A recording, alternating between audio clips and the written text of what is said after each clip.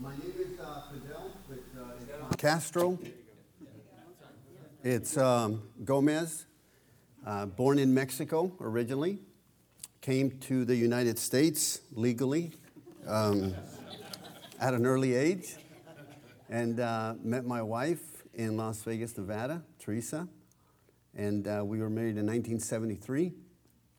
I was 21 and she was 16, no, I'm sorry, I would never marry a 16-year-old. She was 17.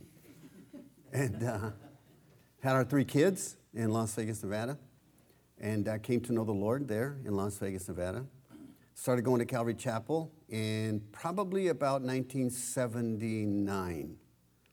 And in 1985, my wife and I and our 3 kids, at that time we had 3 kids, 1985, a 10-year-old, an 8-year-old, and a 2-year-old, left Las Vegas, Nevada with Bob Coy and his wife. They'd only been married for about 6 months and barely knew him. The church was about 3,000 people in Las Vegas. And I'd never worked at a church. I was a construction worker, heavy equipment operator. And so it never made sense to me that God would call me to go with a man to go start a church, having never worked at a church, having never been in full-time ministry. I was teaching the Spanish Bible study in Las Vegas. But to go to a place, we grew, my wife born in Las Vegas, grew up in Las Vegas. We had been as far east as Flagstaff, Arizona, and never been any further east than that. So to go to Fort Lauderdale, Florida, to go to a place we'd never been, to go start a church, do something we'd never done with a man I barely knew, just didn't seem to make a whole lot of sense to me.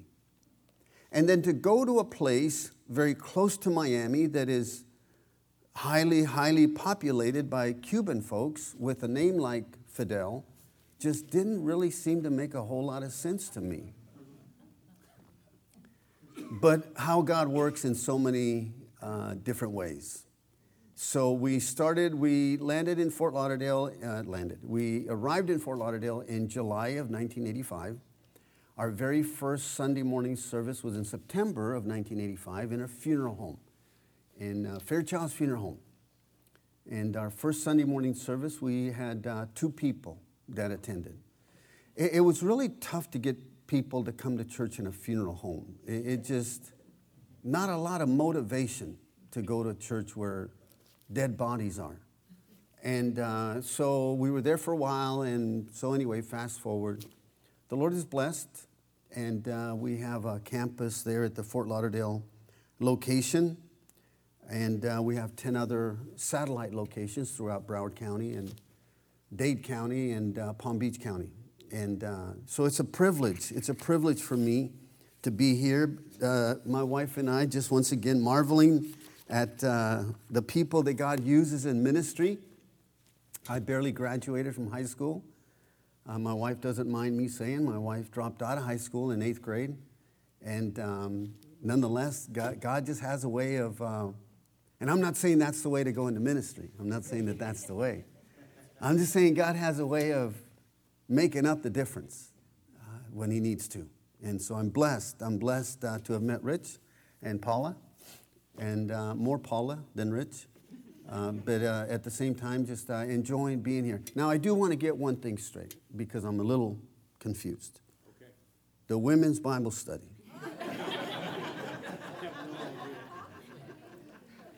Is it Wednesday night or Thursday night? Thursday morning. Thursday morning. Now, how do you know that? Pay attention. Okay. I will spend just a few minutes with you from the book of Jeremiah, if you have a Bible, from the book of Jeremiah. Jim has prayed and has asked the Lord to bless our time. And so we'll get right into our time together. I've entitled our short time together, You Should Be Willing to Share. I just had a birthday last month, September, and I turned 61. And I've realized just how much, and I don't know if you that are getting in that stage of life, you notice how many things we forget. Anybody here just forget things?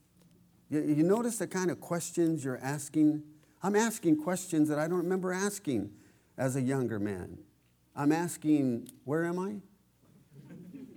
I'm asking, there's things that you just forget. There's things that the older you get, you lose your, anybody lose their glasses? Anybody go into a store, a Home Depot, a grocery store, and come out and go, where did I park my car?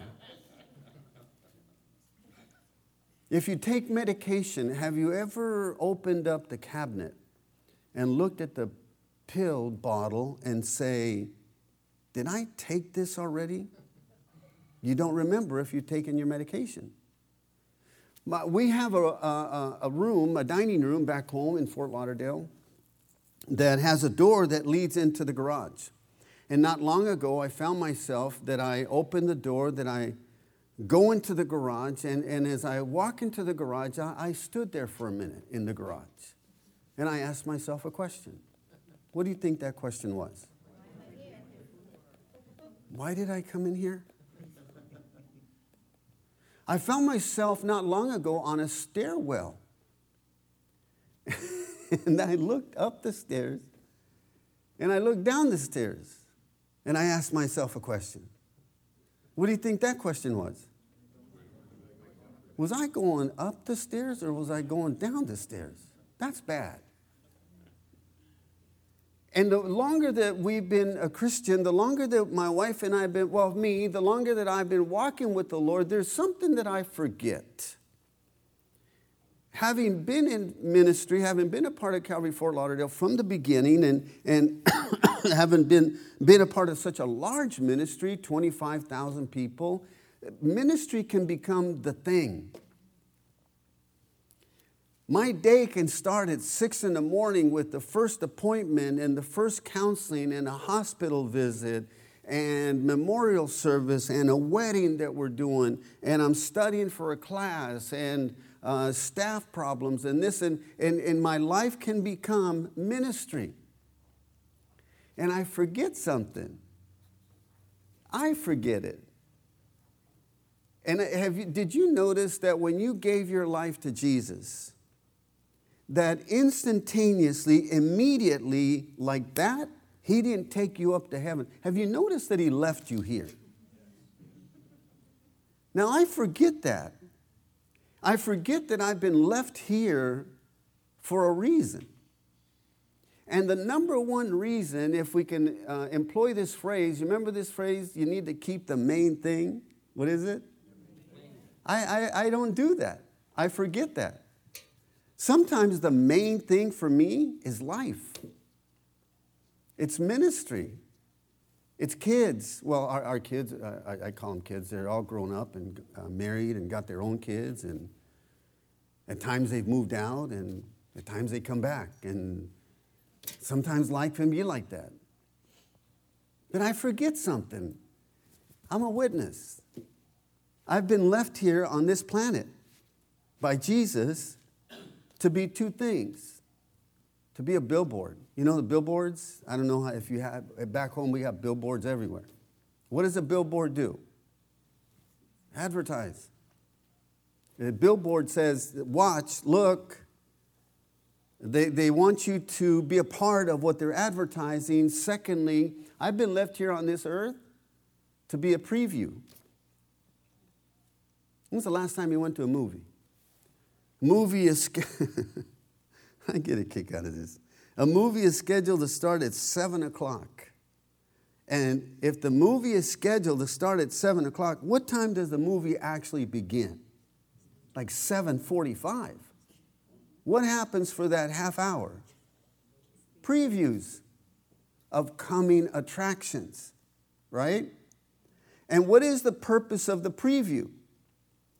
The last time that my wife and I went to the movies, we're sitting there and we're watching previews, and as we're watching the previews, we're concluding something. We watch this preview and we look at each other and we go, that's about the dumbest movie ever made. I would never watch that based on the preview.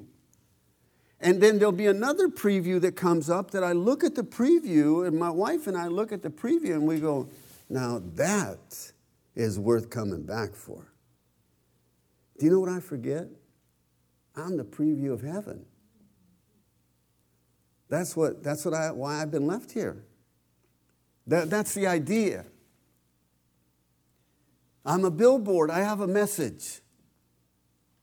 I'm a preview of heaven. The idea is that people are supposed to watch my life and see the kind of life I'm living. And in some cases, they'll look at me and they'll go, thanks, but no thanks. If that's what the rest of the movie is like, thanks, but no thanks. I don't want any part of it. Or it should be that somebody watches my life and they say, if that's a preview of coming attractions, I want to hear some more.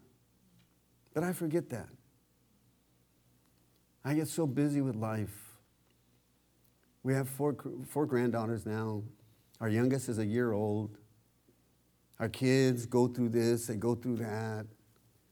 Ministry situations, ministry challenges, pressures, finances, job layoffs that we deal with, people's problems, and everything. Like Jesus said in Matthew chapter 13 in the parable of the sower, he said there's this one person that the seed falls on good soil, but the cares of this world and the deceitfulness of wealth starts choking the person out. And I'm thinking that that's probably a Fort Lauderdale thing. It's a Rhode Island thing. It's just life. Trying to make a living, trying to raise kids, trying to make the grade in college, high school, make the team, whatever. And so I don't propose that you're going to leave here today and that you're going to say, I never heard that before. Man, I learned something. I don't think so. I'm hoping that when you leave here today, you walk out of here going, that's right, I'm a billboard. I forgot that. Or I've kind of set it aside. That's what I'm hoping for. Keeping the main thing, I came across this article a while ago, and here about keeping the main thing. Some years ago, the London Transit Authority was receiving a lot of complaints because their buses were driving past customers who were standing at the bus stop. So the customers are standing at the bus stop waiting for the bus, and the buses are just going right by. The Transit Authority put an explanation in the paper that has become infamous with Public Relations Department. The explanation said, it is impossible for us to maintain our schedule if we're always having to stop and pick up passengers. Wait, run that by me again? It's impossible for us to maintain our schedule if we're always having to stop and pick up passengers. I think you have forgotten why you were created. I think you've gotten your eye off the ball. I think that you have focused on something that is not a priority. It happens to me. In Jeremiah chapter 1, we're going to look at just a couple of verses. In verses 4 and 5, if you want to put this phrase, if you want to put verses 4 and 5, the call. It's the call of Jeremiah. Jeremiah, probably a young man. Bible scholars differ, different idea, 15 years old, 17 years old, 20 years old, young man.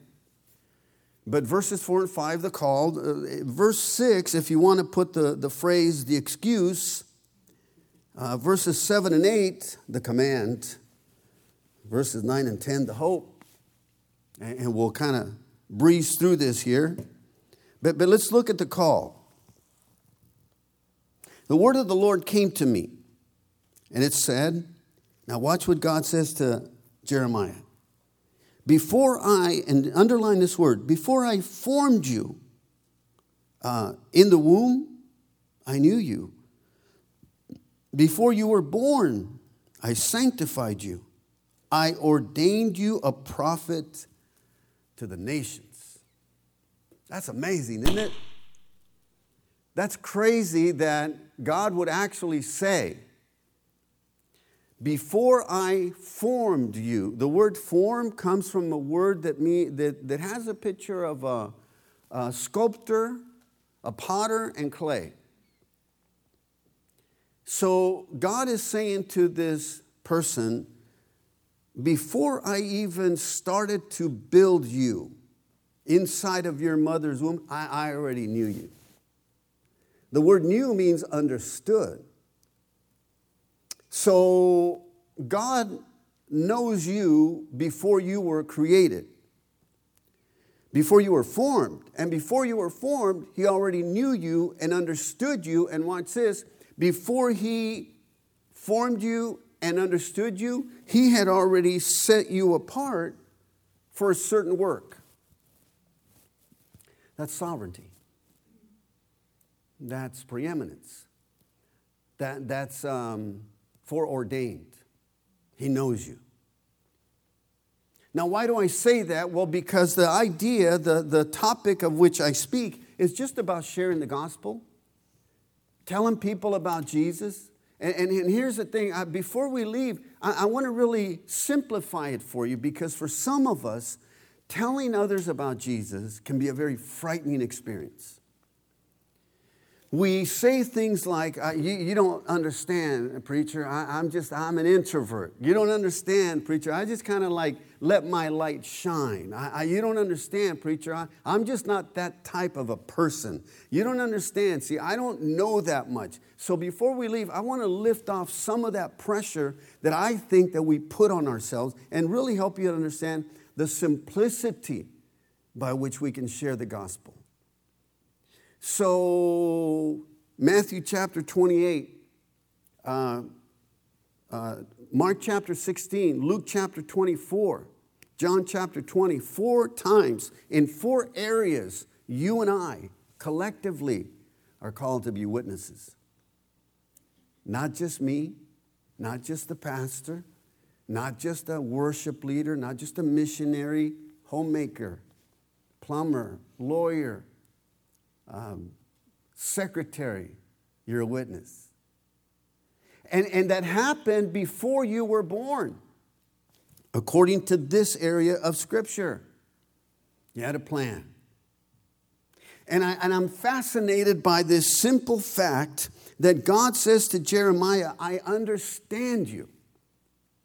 Because I use that excuse when it comes time to sharing the gospel with people. I say things like, no, see, you don't understand.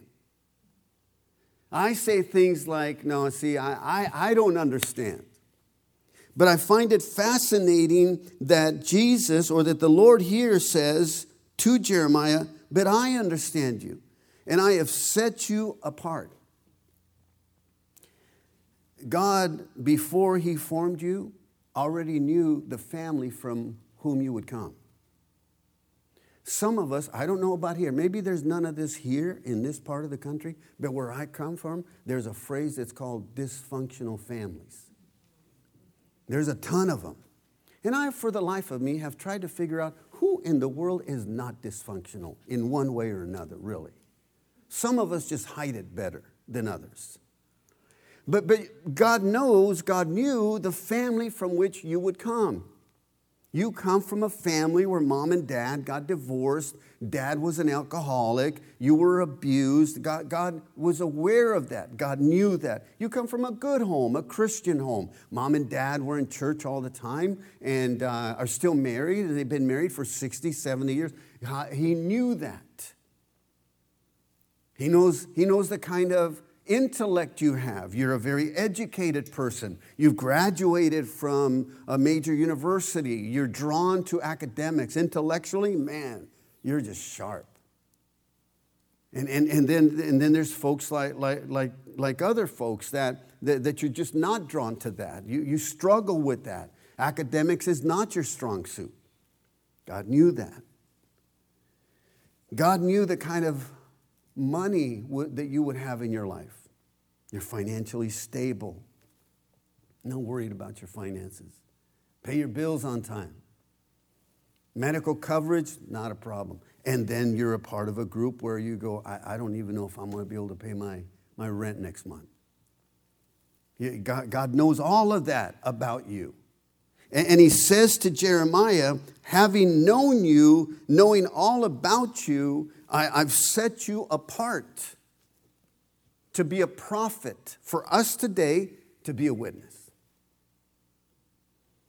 Could it be then, and let me just ask, could it be? Based on this, right, in my opinion it is, but based upon this biblical truth that I just shared with you, before he formed you, he already understood you, and before he formed you and understood you, he'd already set you apart. Could it be then, could it be that that's why you work where you work? Could it be that God, knowing you, your strengths, your weaknesses, your passions, your children, your educational level, your financial status, God says, okay, there's a bunch of lost people, non-Christian people that work at this organization right here. There's 3 of them that sit right next to each other. So I'm going to take you. You're my child. You're my Christian man. You're my Christian woman, my Christian daughter. And you have this background. You have this educational level. You have this personality. Oh my goodness, you are going to be perfect to work right next to these 3 non-believing, heathen, drunken, foul-mouthed people. And you might say, I don't understand. God, did I do something wrong? Are you punishing me by having me work with these people? And could it be, just could it be that God would look down from heaven and say, no, no mistake. It's perfect. Because I know you. Oh, but I don't have, see what we like to do, what some of us like to do, we like to be drawn to the people that we can relate to. We relate to that person.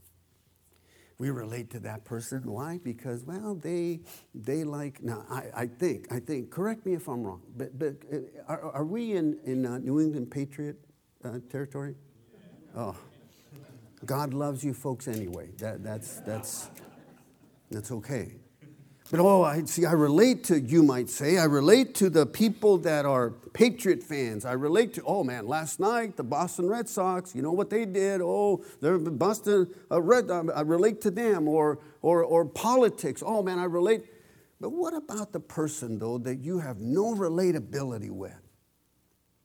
And what if God would say, you're perfect for that?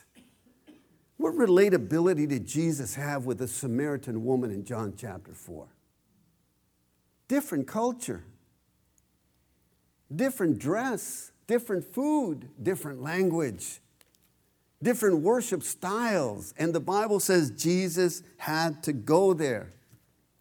Can I just say to you, it's not always who you relate to. Now, Pastor, I don't know if you hear this, but I hear this quite a bit from my Christian brothers and sisters back in Florida. Here's what they say. Oh man, if I could just work for an all-Christian company. Oh, I want to work for all Christian people. Because with all Christian people, they ain't never a problem. If I could just work for a Christian company, I could have my own Christian parking spot. I could have my own Christian desk. I could have my own Christian computer, my own Christian water cooler, my own Christian letterhead, my own Christian pencil, my own Christian t-shirt, Christian friends, and just all huddle together and never break outside of that Christian bubble. Oh, my goodness. Let me ask you a question. Last time that you went to eat and you needed to put salt on your food, did you take the salt shaker, take the top off, and then just go dump all of the salt in one spot? Of course not. But that's what we Christians want. See, we're the salt of the earth. Because if we can just be with all Christians, we don't ever have to step outside of what's comfortable. It's comfortable here. Ain't nobody going to laugh at us here if we raise our hands. Nobody, I don't think.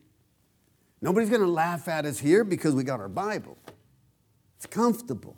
But you step outside, you know, the huddle that the pastor's talking. This is a huddle right here, like in football. We're calling the play. But can I put it to you this way with all due respect? This ain't the game. The game is out there on Monday. The game is out there on Tuesday. The game is in the office. The game is on the construction site where the play is executed and we're seeking to gain ground on the enemy. But like in football you got 11 guys trying to score a touchdown and you got 11 guys that are trying to do everything they can to stop you, just like in life. Jeremiah, I already knew you. And could it be that because God knows you and because he understands you, could it be, just maybe, could it be that that's why you live where you live? And could it be, just possibly, could it be that that's why you have those neighbors that you have? Now, I don't know about you, but in the 40 years that my wife and I have been married, we have had the good fortune of having some really awesome neighbors. And over the course of time, we've had the unfortunate experience of having the neighbors from hell. And I know the difference. Now, which ones do you think I prefer? Give me the Christian neighbors, man. Barbecuing together, watching God's football team, the Miami Dolphins. I mean, come on. Who wouldn't want that kind of neighbor? I was going to wear my Dolphin shirt today, but I said, no, I don't want to get kicked out. But, but who wants to live next door to a bunch of drunken people that drive their car up on your yard, that at 2, 3 o'clock in the morning, they're blaring music, cursing at you, and causing all kinds of problems? Could it be that God says, I need you there?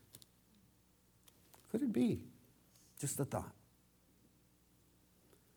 Could be, but then again, maybe not.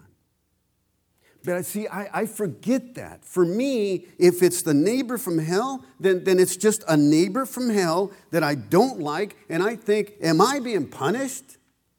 Did I do something wrong that I ended up with these people? And my first instinct, I want to get out of here. How quickly can I sell my home? I'll take a loss. I don't care. I cannot take living next to, you know what else I forget? I used to be that person. I forget that. I used to be the drunk. I used to be the adulterer before we got saved. I used to be the foul-mouthed heathen. I used to be the one that made Christians cry. I forget that because, see, I'm a pastor now. I'd rather rub shoulders with just a bunch of Christians. But I forget. I'm a billboard. That's why I'm here. That's why God left me here. Verse 6, Jeremiah has a response. Now, first, please don't forget, God says to him, before I made you, I understood you, and I set you apart. And Jeremiah says in verse 6, if I can put it to you this way, God, you made a mistake. Oh, Lord God, behold, I cannot speak because I am a youth. First century or before that, terminology for, that ain't me. That's what Jeremiah's saying. I can't do this. I don't have the ability to do this. I don't have the knowledge to do this. I don't have the training to do this. I don't have the experience to do this. Oh, so wait. God must be looking down from heaven going, oh, wait, I'm sorry. I got the wrong Jeremiah. I was thinking this Jeremiah. I don't think so. But can I tell you that Jeremiah is making the mistake that I make, that maybe we make? In thinking that ministry has something to do with me. thinking that sharing the gospel has something to do with me. Did you notice God says, I have formed you before I knew you. I sanctified you. I ordained you. And then Jeremiah says, I can't do it. But God says, I chose you. But God says, I know you. But God says, before I formed you. And Jeremiah says, but I can't. Jeremiah, where do you read here in the scriptures? Where do you read that God says, Jeremiah, what do you think, man? You think you can do this? What do you think? Jeremiah, can you do me a favor? Can you fill out this prophet application? I want to see what your experience is. Because I want to make sure you qualify to be a prophet. Because I don't want to be a non-profit organization. That was really stupid. I'm sorry. Remind me not to use that again, babe. That just didn't work. But anyway, excuses. We're in John chapter 6. In John chapter 6, Jesus has the crowds of people coming late in the afternoon. And the Bible says they're hungry. And so this is so crazy. And I don't know why. Remember the 12 disciples. I don't know why, but Jesus looks at Philip. I don't know why Philip. And he says, Philip, how are we going to feed these people? He didn't ask Matthew. He didn't ask Peter. He didn't ask James. He didn't ask John. He didn't ask Simon. He said, Philip, how are we going to feed these people? Philip needed this test here. So Jesus says, how are we going to feed these people? Philip, being of the analytical persuasion, says, let's see, 5,000 adults, half married, bunch of kids. Jesus, if we had 8 months worth of wages, we wouldn't be able to feed all these people. Wait a minute. Check out this gap here. Jesus says, how are we going to feed these people? Philip says, I don't have the money. I don't see the connection. Philip, it's not about you, but I make it about me. I don't have the money. Let me pretend. We're going to have a mission trip. We're going on a mission trip to Central America, and I'd like you to pray about going on. The first thought that hits many of us is this: I don't have the money. Why do we make it about us immediately? It's not money that gets you on a mission trip. It's the will of God that gets you on a mission trip. If the will of God is for you to go on a mission trip, He's going to provide it. Jeremiah, where did God say, are you qualified? Where did God say, how are you going to get this done? Not about you, Jeremiah. No, see, I can't do it. We have this belief, I think. We have this thought that all of the people, all of the men and women that God used in the scriptures were so much better than us. We have this picture of these Bible characters that were somehow perfect. Really? Let me give you a few names. Abraham struggled with lying. Moses murdered somebody. King David, adultery, and also murdered somebody. Jonah fled from God. Noah, drunkenness. Jacob, I don't want to do a business deal with Jacob. Peter denied the Lord. The disciples were asleep when they should have been awake. The Samaritan woman had relationship issues. Lazarus was dead, and God still used him. What's your excuse? What's my excuse? Oh, well, I don't know. Okay, so you don't know enough. Watch this, watch. Verse 7. And I love this. See, if I had written this, verse 7 would read different. It would say, so Fidel said, Jeremiah, never mind, forget it. See, that would be me. But that's not God. The Lord said, don't say that I'm a youth. Now watch now. You shall go to all whom I send you. Would you underline that word send? Remember verse 7, the command. You're going to go to all whom I send you. And whatever I command you, you shall speak. Do not be afraid of their faces, for I am with you to deliver you, says the Lord.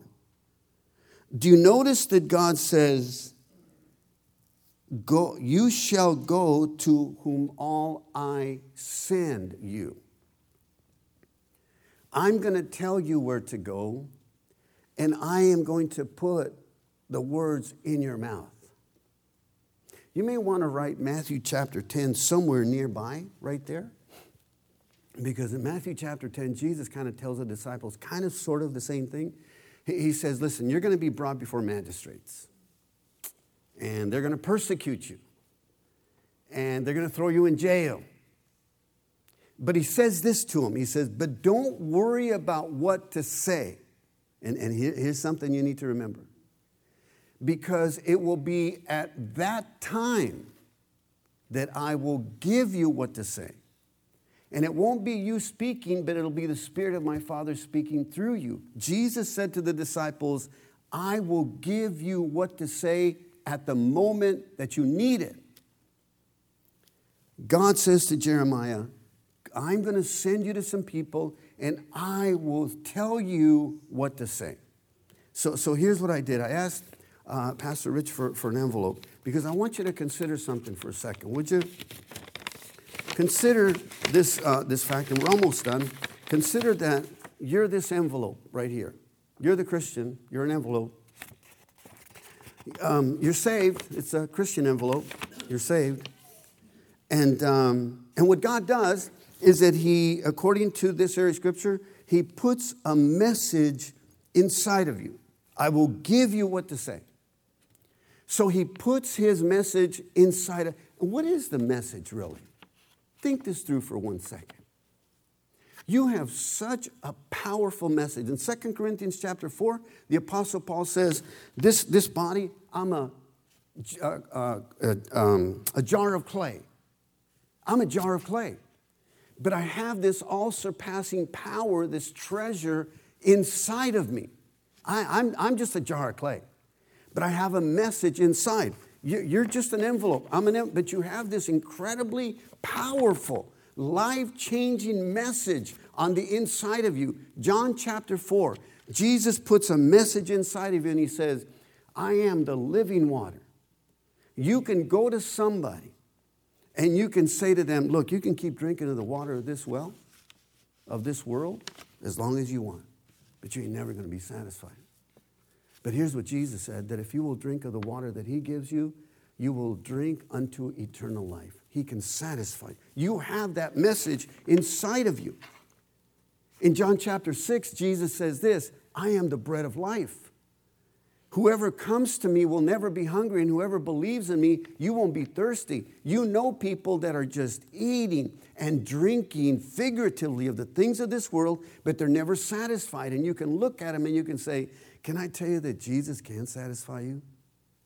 In John chapter 8, 2 chapters later, Jesus says, I'm the light of the world. And whoever comes to me, you don't have to walk in darkness. Hey, you have a message inside of you that you can look at somebody and go, ain't you tired of bumping into walls? Aren't you tired of just going in circles in life? How long are you going to keep living this way? Well, I'm not a religious. I'm not talking about religion. Well, I'm not about to change. I'm not talking about changing. I'm talking about a message that Jesus has for you, that He can light your path. In John chapter 10, 2 chapters later, Jesus says, I am the gate. And I lay down my life for my sheep. You have a message inside of you that you can tell people. Jesus loves you so much that He laid down His life for you. Not that you would become religious, but that you could have the gift of eternal life later and have an abundant life now. Oh, not problem-free. But you can walk through the valley of the shadow of death and not be afraid, because your God will always be with you. You have that message. So what he does, remember, he sends you, he puts figurative, John chapter 4, 6, 8, and 10 inside. He closes you up. This is you. And then what did he say in this verse? He says in verse 7, and I'm going to send you. So he puts your name right here.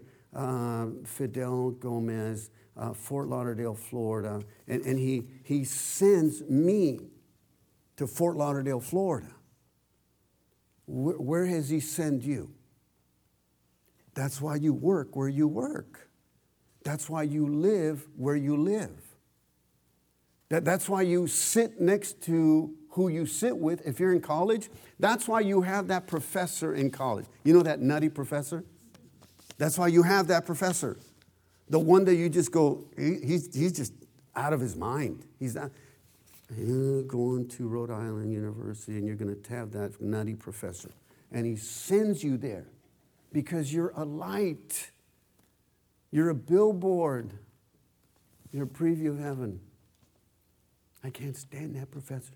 I can't stand that neighborhood. I can't stand that job. I can't stand how far I got to drive. I can't stand the benefits. They call these benefits? This is no benefit. Can I have you consider something? Just consider this. How many of you, and just by a show of hands, today's Sunday? Let's see, I forget. What is today? Today's Sunday, right? How many of you tomorrow have to go to work? Raise your hand. How many? Keep your hands up for a second. Keep your hands up for a second. Can I ask you to do me a favor? When you wake up tomorrow, tell yourself this: I ain't going to work. I'm going on a mission trip today. You're going on a mission trip. Because what's a mission trip? Isn't a mission trip to go to a place where there's a bunch of unsaved people? Isn't that what a mission trip is?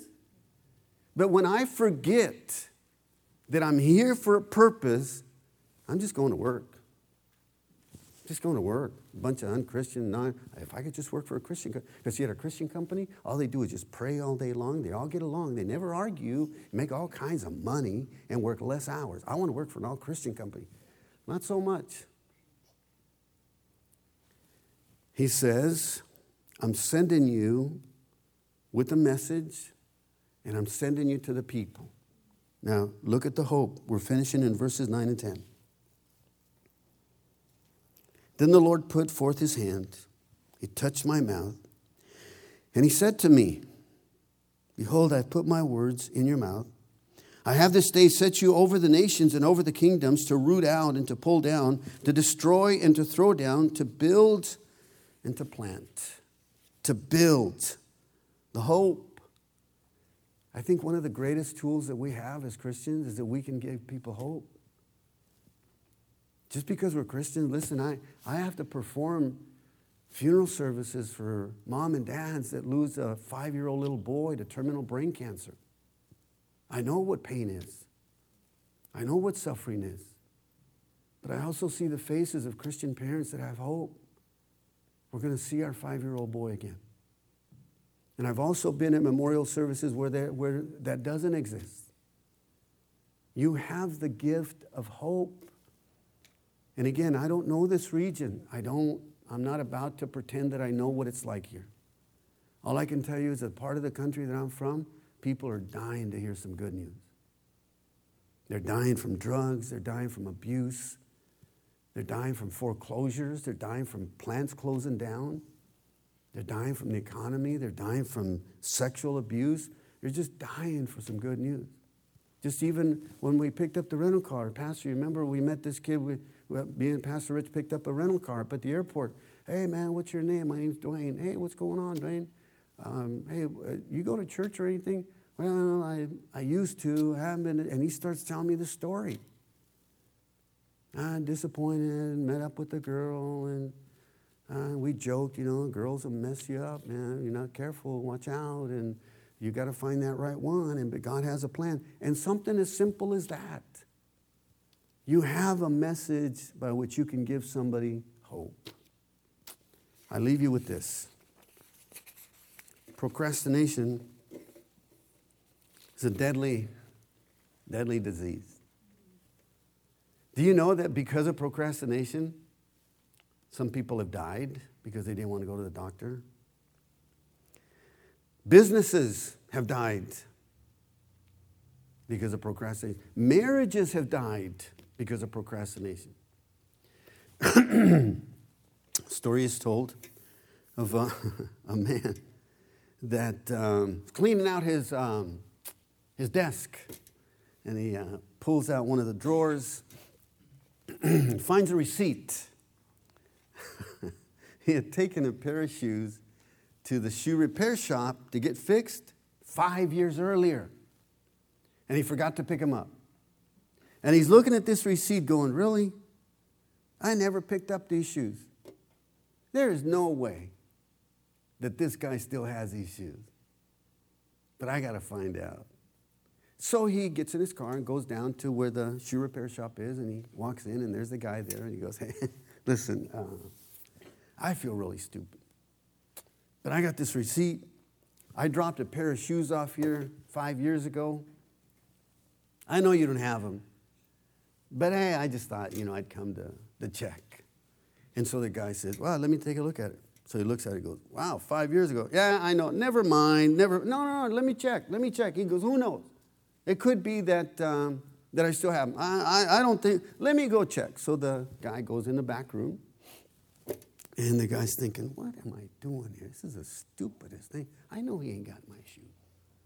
So the guy comes back empty-handed. He goes, I knew it.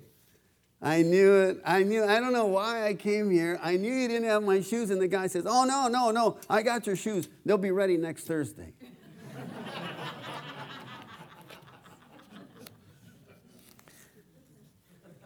There's some things that you can put off. But can I just say to you that being a billboard and being a preview and being a witness, and can I just say being a witness just means that you tell what you know. Let me just take that weight out. Just tell what you know. When you witness an accident, what do you tell? Just what you know. How long have you been a Christian? A week? Then tell somebody what you know. Been a Christian a year? Tell them what you know. If you don't know the answer, hey, let's go find out. But you don't have to know the entire book of Deuteronomy by memory before you can share the gospel. You don't have to know the entire Bible before you can tell somebody, can I just tell you that Jesus loves you? Can I just tell you that? Tell them what you know. That's it. Can I pray with you? Lord, I pray for this body. And I pray, Lord, for the fire of evangelism. There's lost people in these homes around here. And there's lost people that we work with. There's one person, Lord, that we need to pray for. There's one person in our family. We all have an uncle that's obnoxious. We all have a cousin that's always in jail. We all have a boss that is a bit on the mean side. We all know somebody that's lost. And so, God, strike in us that fire. It only takes one of us, God. It only takes one of us to get serious about telling somebody about Jesus. God, some of us have forgotten that when we got saved, you kept us here. Some of us have forgotten what you've done in our life. That's who we were, God. Some of us were those drunks. Some of us were those adulterers, drug addicts. Some of us were those gossipers. Some of us were those steeped deep in religion until Jesus came. So we thank you for your Son. And we pray that when we leave here, God, that we would be energized to be those witnesses for you. Bless this body, Lord. Bless the pastor and his wife and the leaders. And God, may this be that lamp on a hill that is seen from miles away as a place where salvation can be obtained so freely. We pray in Jesus' name. Amen. Thank you, ladies and gentlemen, for the opportunity to be here today. Thank you. Pastor?